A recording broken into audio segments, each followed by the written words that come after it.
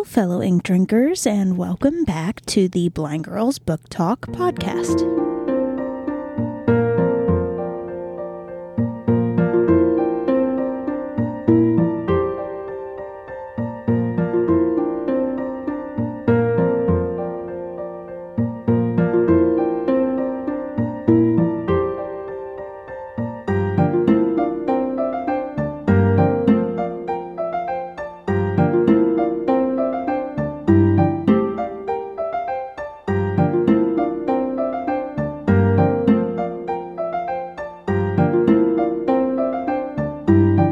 My name is Aria.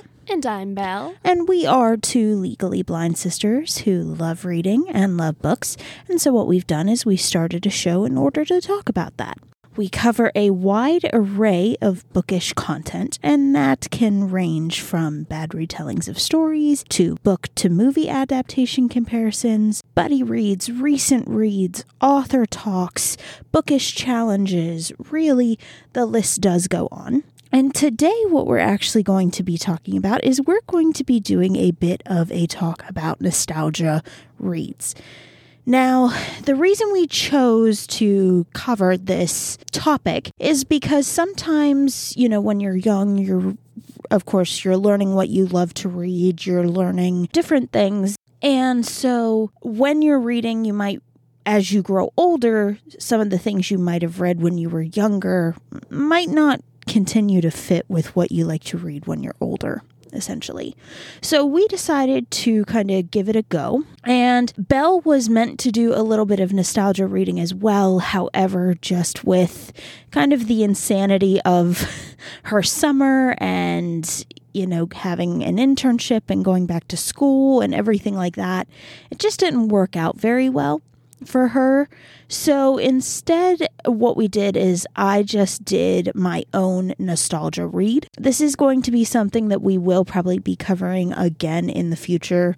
Belle is probably going to do one of her own. I know there's a couple other series that I do want to read as I'm older, from an adult lens.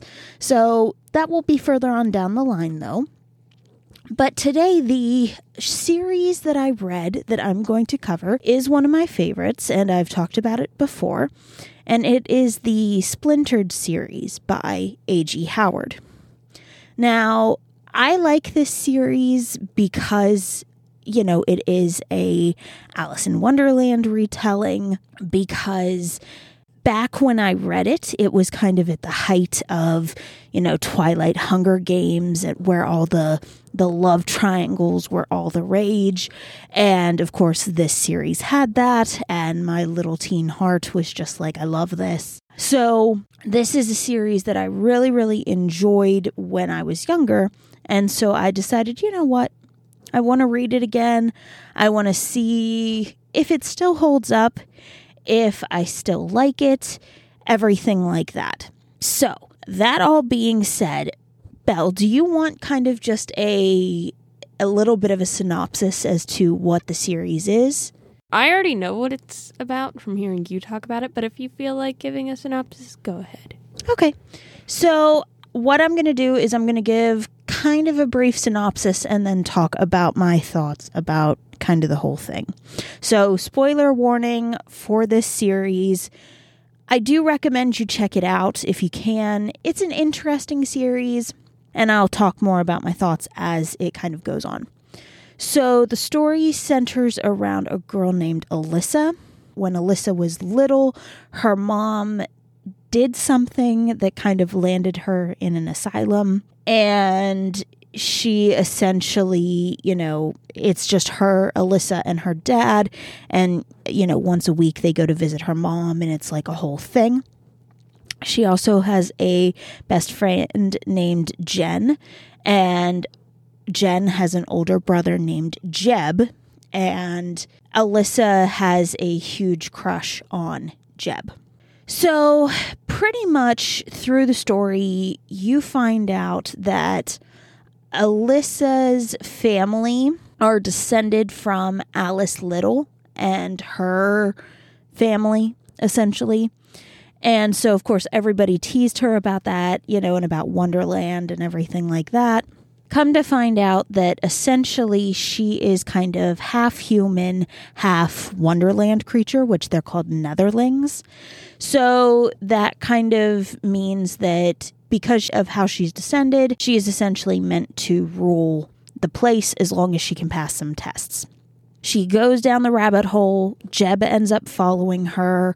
She ends up finding someone that she barely remembers. His name is Morpheus. He is essentially the caterpillar, but it was after he went through like how caterpillars like turn into moths or butterflies. Yes. He went through a metamorphosis. He's now a moth after being a caterpillar. So essentially Morpheus tells her, you're going to be the queen of this realm. You have to fix all of the mistakes that Alice made. You do that, you can become queen. A whole bunch of shenaniganery happens, and pretty much in the end, Alyssa vanquishes who she needs to vanquish, supposedly. She becomes the Red Queen, and she goes back to the mortal world. Jeb essentially confesses his feelings for her, and end of book 1. Right, super vague synopsis. Book 2, it's kind of a year later after the events of the first book. Pretty much Jeb is trying to do all of these things so that way they can move to England together. That's a whole thing. Morpheus keeps coming to her in her dreams and is like, hey, you need to come back to Wonderland. And she's just kind of like, no, I want to have a human life. The second book is, there's a lot more of like the drama between Morpheus, Jeb, and Alyssa kind of thing. Because Morpheus really cares for Alyssa. You come to find out that like Alyssa and Morpheus are supposedly like fated to have a child that is supposed to like save Wonderland essentially. So like there's that whole thing. But Alyssa still loves Jeb and she still wants her human life. It's a whole thing. It's a lot. But essentially what ends up happening is they find out that Queen Red, who is kind of who Alyssa is actually descended from. Queen Red is pretty much, trying to take over Alyssa so that way she can rule Wonderland. Queen Red ends up coming and attacking Prom. And Alyssa's mom is now out of the asylum. Alyssa's mom, Morpheus, and Jeb all get taken to, Alyssa's mom gets taken to Wonderland. Jeb and Morpheus go through these like trees that essentially take them to any elsewhere. That's end of book 2.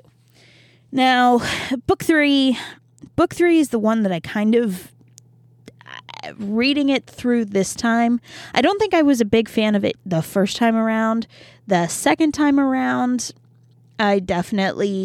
I was less of a fan at this point. Pretty much in the third book, Alyssa takes her dad to get some lost memories because he was found in Wonderland, essentially. Come to find out that he's like part of this order of knights that's like supposed to keep any elsewhere people away from Wonderland and from the human world. Like anywhere elsewhere is like this magical prison essentially. So they were charged with doing that. He gets his memories back. He ends up going with her to any elsewhere. So that way, because she wants to find Morpheus and Jeb and bring them back. Morpheus essentially can't use his magic, but some of his magic was trapped into Jeb. Also, some of Queen Red's magic was trapped into Jeb. So Jeb can use magic because he's human. It's a whole thing. At the end, essentially, or towards the end, you find out that when Queen Red, in the first book, Queen Red does try to possess Alyssa. She vanquishes her. When Queen Red did that, she put a spell on Alyssa that pretty much, the spell was that when her netherling side kind of woke up and took over, it would snuff out her human side. And like essentially her heart is supposed to like split, well, not split in two, but like the other side's supposed to take over. But it ends up splitting her heart in two. Essentially, Jeb and Morpheus have to kind of save her, like use their love to save her. They fix her heart. End of the story, she lives a life with Jeb, then she comes back and lives a life with Morpheus. End of the series. Okay? So, when I was reading the first book, I will say I remembered a lot of what happened in the first book, all of that kind of thing. I really enjoyed the first book. I mean, I definitely love Morpheus. Like, I'm definitely, if this was like a Team Edward, Team Jacob thing, I would definitely be Team Morpheus. I really, Jeb is just, he's something. But anyway, the first book, I remembered a lot of it, and so I was like, yeah, I really, I'm still here for this. I still really like this. And I did like how they portrayed Wonderland. I did like how, the creatures were a lot more darker than they were in, like, the Alice in Wonderland story. All of that stuff. When it came to the second book, I didn't remember it quite as well as I remembered the first book. There were things that I kind of remembered but kind of didn't, and I was just kind of like, oh, okay, this is fine. You spend a lot more time in the human world, all fine and dandy, until everything happens at prom. With the third book, when I first read the series, I do remember being a bit confused by the third book, mainly because I'm not fully aware of the Through the Looking Glass, like the original work. So a lot of things just didn't make sense to me.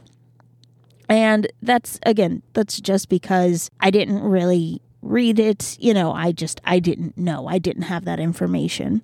When it came to the third book, also, there's just a lot of kind of back and forth, essentially. It gets to be a little bit tedious. Like, I'm still here for it, but at the same time, I'm just kind of like, okay, like, let's move on, please, kind of thing. Like I said, I remember being confused about it before. I'm still confused. I still don't quite understand some of the stuff. We just go with it, we smile and we nod and we move on, but, like, it's still kind of confusing. Overall, I still enjoyed the series, but, like, it took me a long time. Like, the first two books, I feel like I got through pretty quickly. I got through in maybe, like, a day or two. I just kind of read them.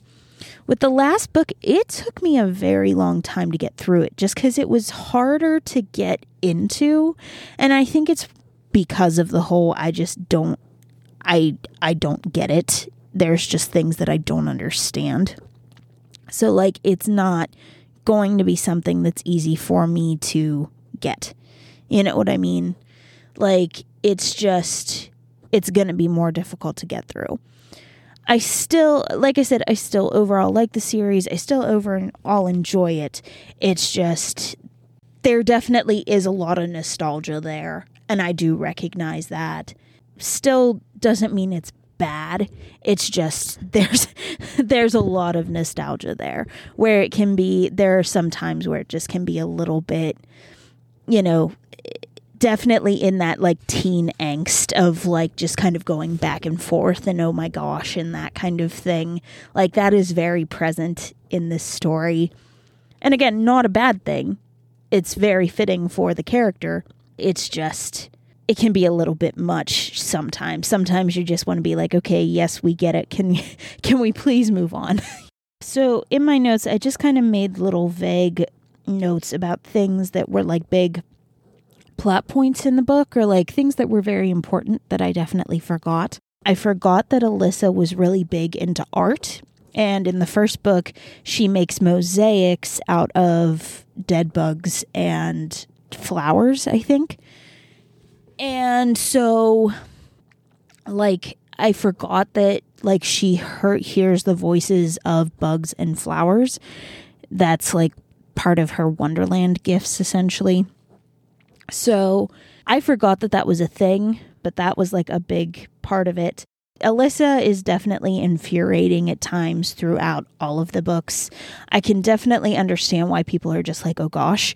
I mean, don't get me wrong, I'm still here for it. It's just, I can also see, you know, because there were times where I was like, girl, take a breath, calm down. It's fine. Everything's fine. In book 2, she ends up changing her medium and she ends up using her own magic mixed with her blood in order to make mosaics. And I forgot that was a thing, because that's like a huge plot point, that her mosaics are showing her what's going to happen to Wonderland. But it kind of pans out, but it kind of doesn't. So it's just kind of like, eh. And I did forget that everybody pretty much goes missing at the end of book 2. That like Jeb and Morpheus and her mom are like all gone, and she gets locked up in an asylum as well, just because she's the one who's blamed for it. And then I forgot about the Any Elsewhere nights that her dad was a part of. Like I said, a lot of the stuff in that book was just very confusing to me. So I think I did put a bit of a mental block on it, except for some of the more, I guess, like the romance plots between like Alyssa and Morpheus and Alyssa and Jeb. I do remember some of that, but not really. Like, again, the third book was a little bit more rougher to get through. And like again, not a bad thing. It's just more difficult for me personally. Well, I think that's about all the time that we have for today. I know this was very much a monologue of me talking about all of the things, but yeah, I really didn't have much to contribute. Yeah, but you were here listening to me talk about it. And I mean, would you read the books knowing what you know? Those books? Mm-hmm. Oh God, no. Okay. Yeah, they're really not. I wouldn't touch them with the 10-foot pole, but they're not my scene. Yeah, they're really not your cup of tea. And again, nothing wrong with that. It's just not your cup of tea. Well, we want to thank you guys for listening to me today talk about the Splintered series and my thoughts on it, how the nostalgia is a bit real, but again, they're still not bad. It's just, I definitely had a bit of a nostalgia lens with them. If you like the episode, if you like what you've been listening to, please consider sharing the episode with your friends. It really would help us to grow the show, and we would appreciate that. And then what are we going to be talking about next time? A book-to-movie comparison on The Book Thief. Okay. So we will see you guys next time. Bye.